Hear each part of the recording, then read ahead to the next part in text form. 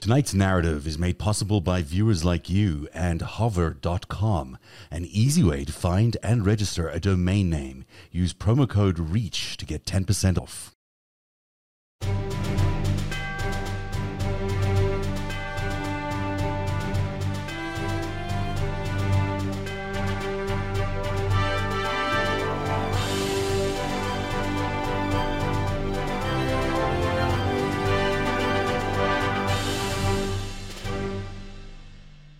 Welcome to Narrative Live. Eric Garland is with us tonight. We have a big show tonight. We're going to talk a lot about the latest scandal in the Supreme Court. It's not being covered very much by the mainstream media, and we have to ask why. I mean, this is the third major scandal in just a few weeks that has shown up in the Supreme Court. This time it involves the Hobby Lobby case and Justice Alito. We'll get into the details. But as you discovered, Sheldon Whitehouse has done an incredible job of bringing that story to the Senate floor. And we'll play a lot of his presentation about the scheme, as he calls it, to corrupt the Supreme Court by the right-wing extremists. We also have a lot of breaking news. And also, we should say, there's also the secret life of Elon Musk, in which we'll talk about his degrees, his university degrees, and whether he actually got the ones he says he has, and doesn't matter that he lied about his degrees. So all of that potentially coming up in the next hour. Let's kick off with the breaking news of the day, which is just come out of, I think it's the 11th Circuit, has ruled that the special master in the Mar-a-Lago documents case is not a valid thing. They've reversed the whole thing. So Donald Trump, who had been relying quite extensively on this notion of having a special master go through all these documents, which he had secretly held and stolen really from the US government at Mar-a-Lago, his resort in Florida, he'd relied on the special master as being a way to slay the whole sequence of the law. And it seems like he's not going to get to do that any longer. The 11th Circuit has killed that as an option for him. So Judge Aileen Cannon, who was just a district judge, it was determined that she did not have jurisdiction over the matter to begin with. And she was appointed by him. Circuit. That's right. And so were two of the judges on the 11th Circuit, which covers Florida, Alabama, and Georgia. One was Bush, 43, and two were Trump. And it was a lacerating commentary by them where they're like, basically, this is nonsense and it's just getting in the way of the law, and we cannot create a rule here because, of course, a ruling from them could become precedent case law that could be referred to. Whereas if anybody goes around getting a stay in that way, that you could interfere with the prosecution because there was a warrant that was granted, I believe, in the District of DC, which is where they're prosecuting that crime. The special master thing was keeping that information from being able to go before a grand jury by any prosecutor. And it's just interesting. We now have Jack Smith, the famed war crimes prosecutor who is assigned to Trump, and he was being denied the ability to use that information until today. Now he has it, and now it can go before a grand jury. Merry Christmas. So, in fact, that is a huge deal. What you're saying is that now that he has this information available to him, there's no longer this delay. He can take this to the court directly. But it was also an attempt by Donald Trump to really try to get this to the Supreme Court. That was one of the reasons he was chasing this 11th Circuit appeal, was to see if he could actually land up something with the Supreme Court, because he believes he has that court in his pocket. As we'll find out a little later on, that may be the case, although it's becoming increasingly unlikely that they could use that influence anymore. But we'll explain that a little bit later on. But it is interesting that this is now going to be in a different circuit. Point of order there. The plaintiff applied for relief in the Supreme Court, but that request was denied. Trump v. United States. That was October 13th. Right. So his intention was to try and get it to the Supreme Court. That was why he initially applied up to that appeal. I don't really understand that level of Supreme Court jurisprudence, so I'm not going to try to go through that with you, but I'll take your word for it. So let's talk a little bit about then the implications for Donald Trump, because he's had a terrible week legally, if you think about it. He's had that loss with the Oath Keepers. That's a win for everybody else, in that there were two people found guilty of those seditious conspiracy charges. It means that the noose is tightening around the inner circle of Donald Trump, and potentially Donald Trump as well. So that's been a terrible thing for him this week. And now this is another big setback for his legal issues. And there are mounting legal issues on many levels. But this one really is probably, some people say, the more likely to be the thing that he gets indicted on, because it's such a clear-cut case versus the January 6th case, which is a little more complicated. Yeah, I mean, this is open and shut. If you have documents that belong to the U.S. government, especially the ones that are classified, if you mishandle them, you're going to jail. That's kind of it. This is the quick reaction one. And I think the evidence is mounting about the January 6th stuff, and we're going to learn more about it. But this is the open and shut for a lot of people in that organization, which is, I think the way it's been pitched in the media is that somehow Donald Trump himself had bushels full of documents that he loaded into his car or something. People can't imagine how logistics work of these documents, where they belong to begin with, who might have had access to them to put them anywhere, much less Florida. People probably imagine that it's Trump stuffed this in his underwear or something. In reality, it took a whole lot of people to get those documents to where they belonged, to where they didn't belong, at some goddamn golf course in Florida next to the lawnmower or wherever they put it. And in reality, it's not just him. It was probably a fairly large group of idiots that made this suicidal deal to take these documents. Now, the question is, why would you risk that much? These guys all, even if they lied on their SF-86 form, they did. Even if they did, they also signed off on like, yo, if you misplace this stuff, we're going to put you in prison. Even if the guy who had him sign it was chuckling, like, you'll be fine. You know, it wasn't going to be fine. Who benefited from this? And I'm just assuming this is either to repay a debt or somebody paid money or whatever, but who needed these documents? Because you just, Well, there is indications from some people. Certainly there's a lot of, I would leave it at rumor now. I think it's more substantiated than rumor that some of these documents were floating around on the international stage and being offered for sale. And if that's the case, that we have Donald Trump, former president of the United States, he's busy selling American classified secrets, it could compromise a lot of people, maybe even cost their lives. That is or very Kash Patel, or Jared Kushner, or Ivanka, or any of them. Yeah, absolutely. Anyone even connected to this is just in a world of hurt. And let's not forget, Mar-a-Lago, we now know, is a place where people like Guo Wengi used to spend his time. He had a membership there. He's a Chinese spy of some sort. You've got these characters from the extreme white supremacist wing of the Trump GOP that go there for dinner. I mean, it's not exactly the kind of place you want to store your classified documents, and especially the ones you've stolen. But I mean, it's crazy that we have all these state secrets in a resort, basically, a publicly accessible resort. It's just insane. The other bad news that may be coming for Donald Trump is out of the January 6th committee in the House, because they are set to make referrals in criminal prosecutions based on their investigation. Now, these are just the initial recommendations. I think they're being made by Raskin's committee, and Raskin's committee will make it to the rest of the January 6th committee of who they think should be criminally referred for prosecution to the DOJ. They're indicating that it's much more than just Trump that is going to be up for there. So, which makes sense considering all the evidence they had. But there was some criticism originally that Liz Cheney was focusing too much on Trump. Can't be that anyone focuses too much on Trump, but there are indications that these recommendations are going to come down to the committee tomorrow. And that'll be very interesting to watch, because that's hard for the DOJ to really not move quickly after that. I mean, they're not acting. Not officially. The DOJ operates with independence, and there cannot be any communication outside of a criminal referral.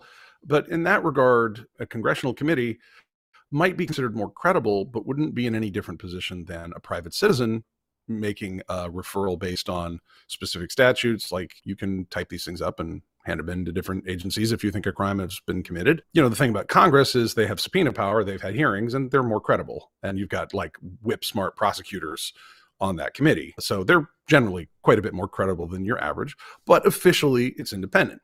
Officially, it doesn't matter. Practically, though, the difference is none of this is reflective of the DOJ activity, which is why the propaganda attempts to make it sound like DOJ was lagging the Jan 6 committee when they don't coordinate. They're not allowed to coordinate. They have to be independent of each other, or it's inherently political.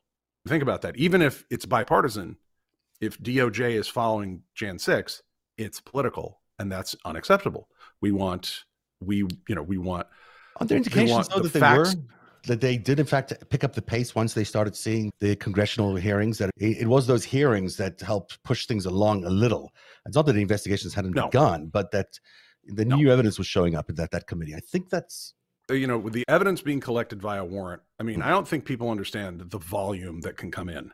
That when the DOJ goes to indict somebody, they're picking the absolute path of least resistance to freeing this thing if it ever sees a courtroom, which is why 98% of criminal charges from DOJ are settled in a plea deal. They only go when they know they're gonna, they're dunking the basketball on a 4-foot hoop, essentially. Yeah. And they collect an incredible volume, so far beyond what a congressional committee. I mean, those guys, some of those people have, I think all of them have some degree of clearance to be on that committee, but it's not comparable. I think there may have been a correlation, but not causation. They have correlated with, as Merrick Garland's operation, which, and remember, there were a lot of dirt in a lot of these U.S. attorneys' offices from the Barr period. So imagine trying to prosecute when some of your offices you're prosecuting out of are crime scenes themselves. That's not easy. No. And I think the January 6th committee, even if I don't believe that it pushed, and I believe it shouldn't have pushed anything that Garland's DOJ was up to. However, for the American people and for the world's perception, the fact that they have the freedom to not necessarily be indicative of what's happening in Garland's grand juries, the FBI, and the offices of Inspector General, that's a great thing. That's not a bad thing. It's like they can collect their own stuff, because a lot of this, I mean, dude, we do a show we're not sitting on classified intel, right? We're looking and going, wait, they were all at the what hotel? The Willard Hotel? Well, that's like right across the street from those assholes. That's what this show is. Yep. Congress had a little bit more. They could request stuff that would be in their committees. A little bit more. A touch more.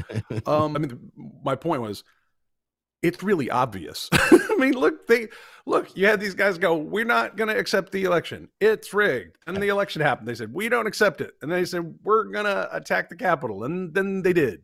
I mean, but it was this more is obvious not to the us. JFK assassination. No. Like, it's a magic bullet. Were the Cubans there? They said, we're not accepting the election. Fuck you. Donald Trump stays president. And we're going to have a bunch of meatheads attack the Capitol. And that happened in order. This is not the grassy knoll. But I think in the minds of many people, and probably some investigators in the DOJ, this was a groundswell that originated from the ground up.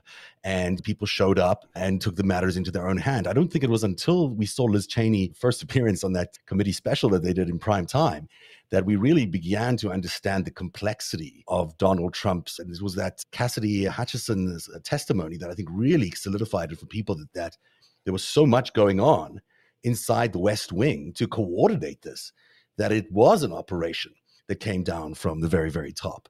And I think that some of that information was new, I'm sure, to the people at the DOJ, because they weren't looking at the case from that way. They were looking at it from the ground up, where they were trying to get people who were the foot soldiers, and did so very successfully. At some point, you had to look at it from a political perspective, and the committee was much more able to look at it from a committee perspective simply because they're in that zone. They know the people involved. Hi there, it's Zev from Narrative. Have you ever had a great business idea but just didn't know where to start? Well, one of the first steps to building a new business is a domain name by Hover. That's because it's more important than ever to have an online presence, and your domain name by Hover is your first step in building your online brand. For a limited time at hover.com/reach, you get 10% off. Hover makes it quick and easy to find the perfect domain name for your business with over 400 available extensions. And with their Connect feature, you can easily connect your Hover domain name to many popular website builders with just a few clicks.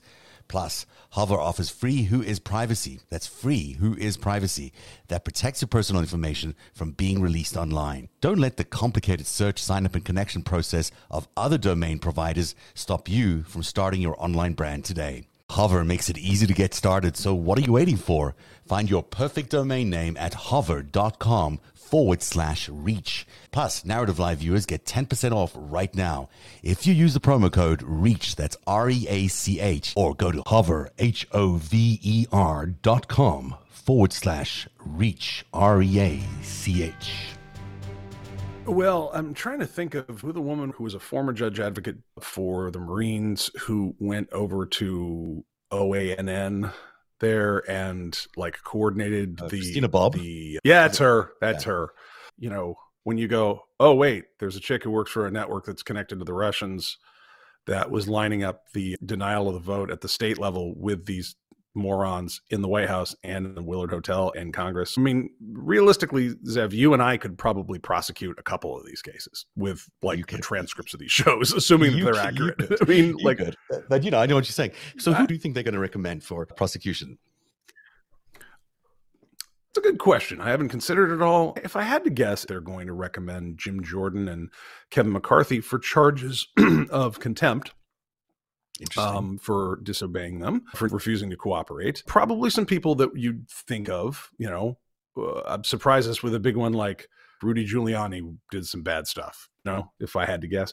But what I'm looking forward to is more Christina Bobbs, because that wasn't a name I was on top of. And when her name came up and I went and looked at her resume, I'm like, okay, wait, what?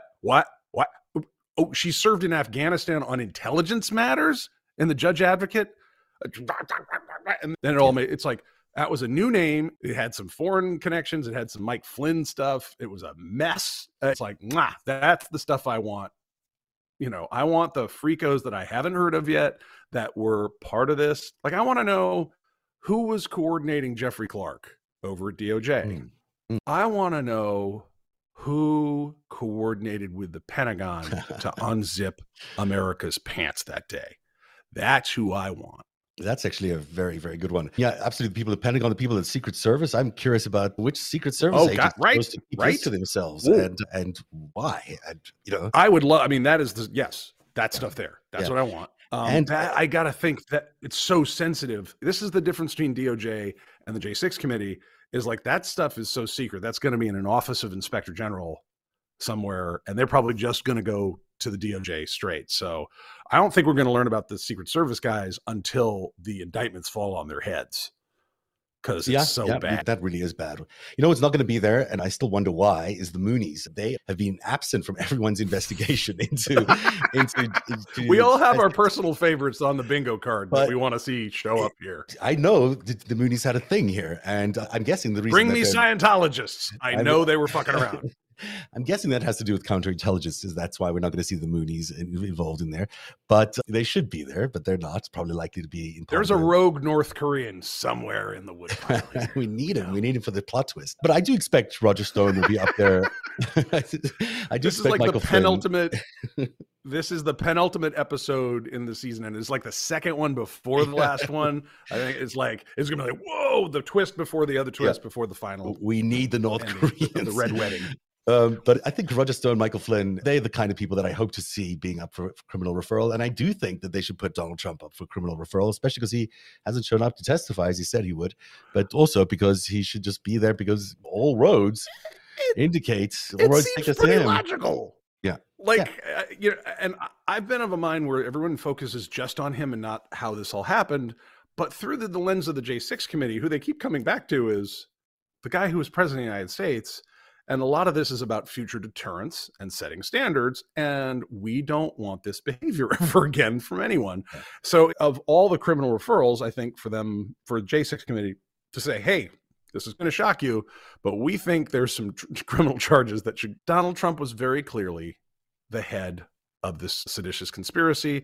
If there was anybody above him in it, it was maybe Xi Jinping, Yeah, people are not going to show up for their hearings, but yes, it might go that far. Yes, in terms of Americans, Donald Trump is probably right up there who could be held responsible for this. Although there are others, and maybe this is a good time to segue into the other big story, which is this ongoing corruption at the Supreme Court. So this is endlessly a drip-drop of information on a weekly basis now about things that are going on at the Supreme Court, which make no sense. But not only do they make no sense, there is actually no way to prosecute anything that happens or to investigate anything that happens in the Supreme Court. It's just a no-rule place. Everyone's self-regulating. Everyone gets to decide what they are allowed to do. And this latest, and this is a very cheeky slide, of course. It's not intended to indicate that all these people are doing terrible things, although most of them were. Yeah, that's pretty fair. Everything I'm looking at looks pretty legit. Yeah, but a few of these justices probably shouldn't be there because they were nominated to the court by a president that shouldn't have been president. That's for sure. But then you've got people like Thomas who clearly were involved in the January the 6th coup. I don't even think it's a question about his wife anymore. I think it's him who was involved in organizing things for the January the 6th coup, and certainly in covering up the documentation that was trying to be entered into the committee's investigation. That certainly was something he was involved in. But knowing what we know about what his wife was doing, that how could he not know what she was doing? And if he was aware of what she was doing, he would have been involved in it because it fits his political MO. It fits who he is. This is his mission in life. So the fact that Thomas can still be on the Supreme Court is stunning. But then there's the Justice Alito scandal, which is just brewing for a few days now, and people have not picked this up, but I think it's absolutely scandalous. You've got basically a Supreme Court justice who leaked the judgment in a major, major case. We're talking about the Hobby Lobby case, which is going to restrict the rights of people who worked at Hobby Lobby or any other religious place, I guess is the way they were thinking about it, from gaining access to reproductive health resources through Obamacare. So this was that one big case in 2014 that everyone was looking at about whether there was a way for the conservative right-wing movement to limit Obamacare. And eventually Alito wrote the winning decision there that Hobby Lobby were allowed to not provide that reproductive care to their employees. Now, the thing that happened with the leaking is that he was part of this giant scheme. It's this multi-year, maybe 2-decade-long scheme, multi-million-dollar scheme to wine and dine and influence all these justices, particularly 3 of them, in a bribery scheme. Sheldon Whitehouse today, this was the 19th such speech, and he has come out really strong against Leonard Leo, against the Federalist Society, and he just dropped the elbow on everybody. Like, he just came out and said, these guys have been bribed.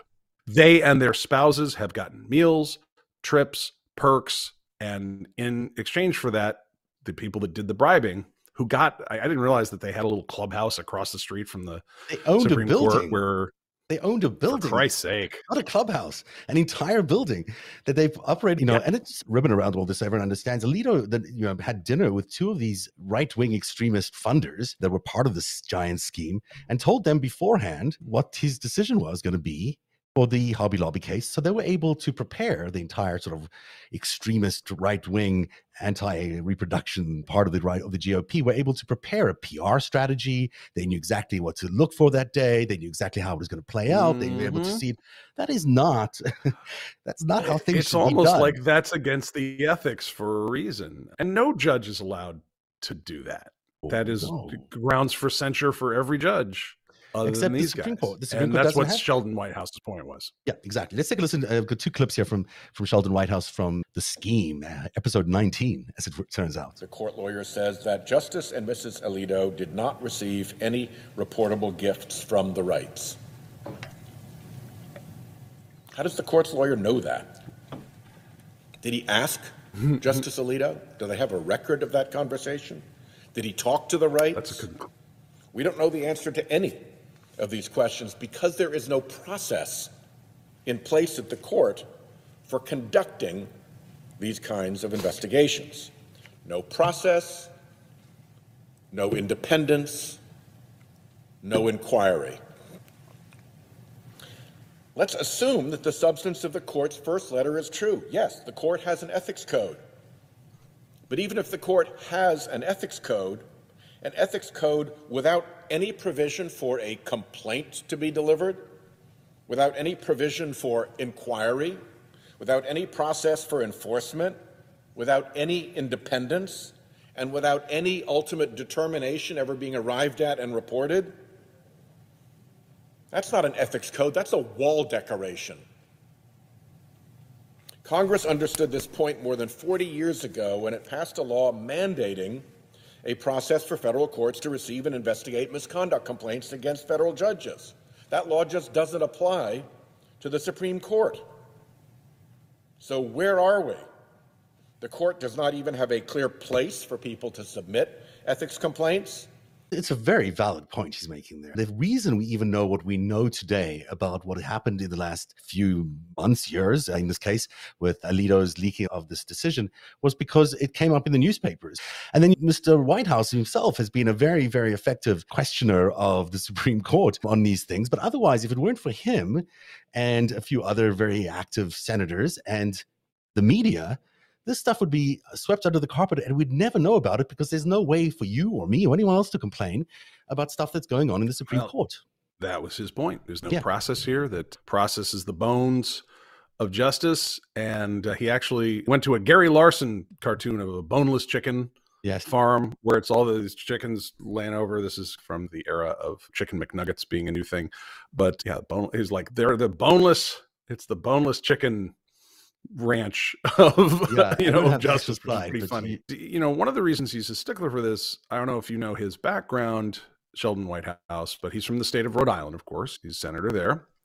But before that, he was Attorney General of Rhode Island. and he was U.S. attorney for 5 years in Rhode Island. So he was a prosecutor in the great state of Rhode Island. And I don't know if you know much of Rhode Island's particular culture, but let's put it this way. In North Providence, you can get some really good Italian food. Do you know what I'm saying? Yes, yeah. I actually am very aware. Really great. Very aware of that part of There's the world. like only 3 places on the East Coast that I would go to an Italian restaurant because I cook it at home otherwise. New York, North Boston, and North Providence. So it ain't the first time that Sheldon Whitehouse has seen systemic corruption or the influence of the mob over people. I once worked at a TV station, and there was a new station manager that came in from Rhode Island. Italian guy, very nice guy, well, sharply dressed guy. Didn't F around with him, that's for sure, because he meant business. Let's listen to another part of Sheldon Whitehouse here, because he points the finger directly here at the Chief Justice himself. The day after the Alito Dobbs opinion leaked, Chief Justice Roberts directed the marshal of the court to investigate, calling the leak a singular and egregious breach of trust that is an affront to the court and the community of public servants who work here, end quote. Is a 20-year, $30 million private lobbying operation involving a base of operations, expensive dinners, trips to private retreats, cozying up to court employees, and potentially another Alito opinion leak not worthy of the same response? Well, Justice Alito denies leaking the results of the 2014 case and says he never detected any effort to obtain confidential information or to influence anything he did. So let's shift from the problems with this cozy, multi-decade, multi-million-dollar influence scheme to the problems with the court's inquiry into it. The first problem is no inquiry. What he's saying there is Chief Justice Roberts did react to the first leak about the Dobbs ruling around Roe versus Wade. He did have an inquiry about that, but he didn't have an inquiry about this one. And this seems like a much bigger scandal involving decades and potentially the bribing of 3 Supreme Court justices. Thomas, Alito, and Scalia were all accused, basically, in the reporting around this, of being bribed with these fancy dinners, fancy events, trips to wherever, hunting lodges or whatever it was. What were they doing at those events, and what were they doing at those lodges if they weren't being influenced by the people who were trying to influence them? Clearly, that's bribery. It's just, there's no other way to look at that kind of thing. And maybe people are just so tired that they can't bear any more corruption news. But the Supreme Court does seem to be like a law unto itself, if maybe even no law unto itself. There's just like a lawless environment, which is bizarre for the Supreme Court of the United States. That makes sense, though. I mean, Amy Coney Barrett has no business being there, right? Yeah. She's, as you say, Leonard Leo groomed. Gorsuch should have been Merrick Garland's seat, but we've got him otherwise employed. He's busy. We found something to do with his talent. Weird. Kavanaugh, same thing. I mean, really, no reason to be. Just Judge, Devil's Triangle, McBoofbeer had some issues there. He dropped some new knowledge I didn't know. There were 85 different substantive complaints against Kavanaugh for his conduct on the bench. That's right. I think came out. Today. Yeah. I was like, and he's like, yeah, and that never got visited. That's a very good point. Very good point. So this was when he was a federal judge, 85 complaints, and they were just all dropped because he got promoted into this bigger job, the Supreme Court. None of those complaints land up being investigated. We didn't look at who paid his debts. We didn't look at how he got a home equity line of credit and didn't do the construction. We didn't look at 85 things about him. And then we found out 4,500 tips to the FBI were routed straight to the White House around the DOJ for that one neat. We're seeing people get in trouble for this, the Trump era, that you haven't heard of. Whoever was involved routing FBI tips to a political institution instead of to the FBI, they need to be buried under the prison. It was Chris Wray. That's the thing. It goes right up to Chris Wray. I think he acknowledged that when he testified in front of White House's committee. Look, it's different times might have had him resign. He probably should have resigned. But who knows? There's so much going on there that it's hard to tell. He seems to have the confidence of Merrick Garland and President Biden. And let's see if that is well warranted. I hope people start paying more attention to this story about Alito. I think it's the most stunning egregious misuse of power that we've seen in a long time from someone who is not an elected official, someone who's got a position for life. All federal judges have positions for life. But these guys have no higher power that can be appealed to. And one of the things that the White House was talking about was changing that. We can change the Constitution. We can change the law. And we can do it in a way that does not interfere with the independence of the judiciary at the SCOTUS level. And if there's anything that you learn if you're like a regular court watcher and you start trying to read Supreme Court opinions that are based on precedent, on precedent, on precedent, on principle, on precedent, on more principle, on English common law, on Sumerian law or whatever, is that you don't really understand exactly what they're doing. It's usually the Hobby Lobby stuff. If your magic sky friend says you don't need to do something, then you can ignore American law. Hobby Lobby was a little simpler and worse. Yeah. But most of the stuff at the Supreme Court is more subtle than that and actually based on jurisprudence. And we don't want to interfere with that. And we wouldn't know what to do in most of the cases if we did want to interfere with it. You know, your wife can't be taking $700,000 from the Heritage Foundation. No. While you're doing this gig. That's pretty easy. And if we find out that your bank account's getting filled by someone we don't know about, then that needs inquiry. That has nothing to do with your decision in this case or that case, or whether you gave a writ of cert to this case or that case. Hands off. That part of the independence of the Supreme Court, that needs to be sacrosanct. But taking bribes ain't sacrosanct. And I doubt the founding fathers, if they were in front of us, if we got to ask the guys behind the Federalist Papers, hey, when you thought of the Supreme Court, do you think that we couldn't look into them being bribed? They'd be like, are you kidding? We wrote half the laws here so people aren't bribed by foreign princes, Casimirs, sultans. It's a gravy train. You know, like the Saudis.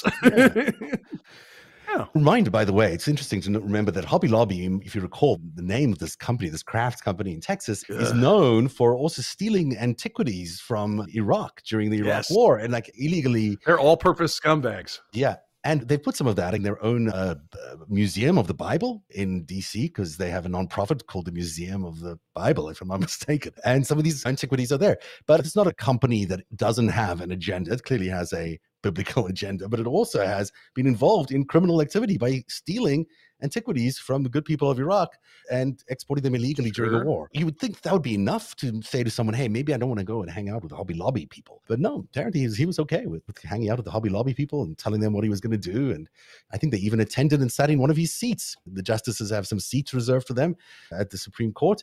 I think the Hobby Lobby couple went and had a couple of those seats.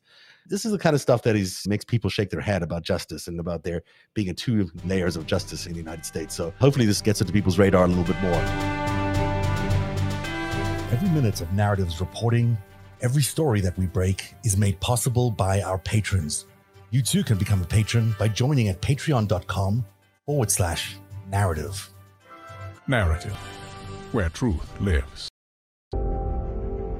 One day, you'll tell the story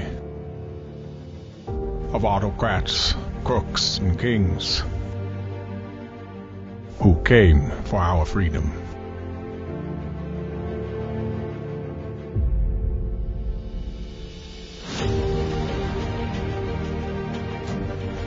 A story of citizens who stood up to tyranny and won.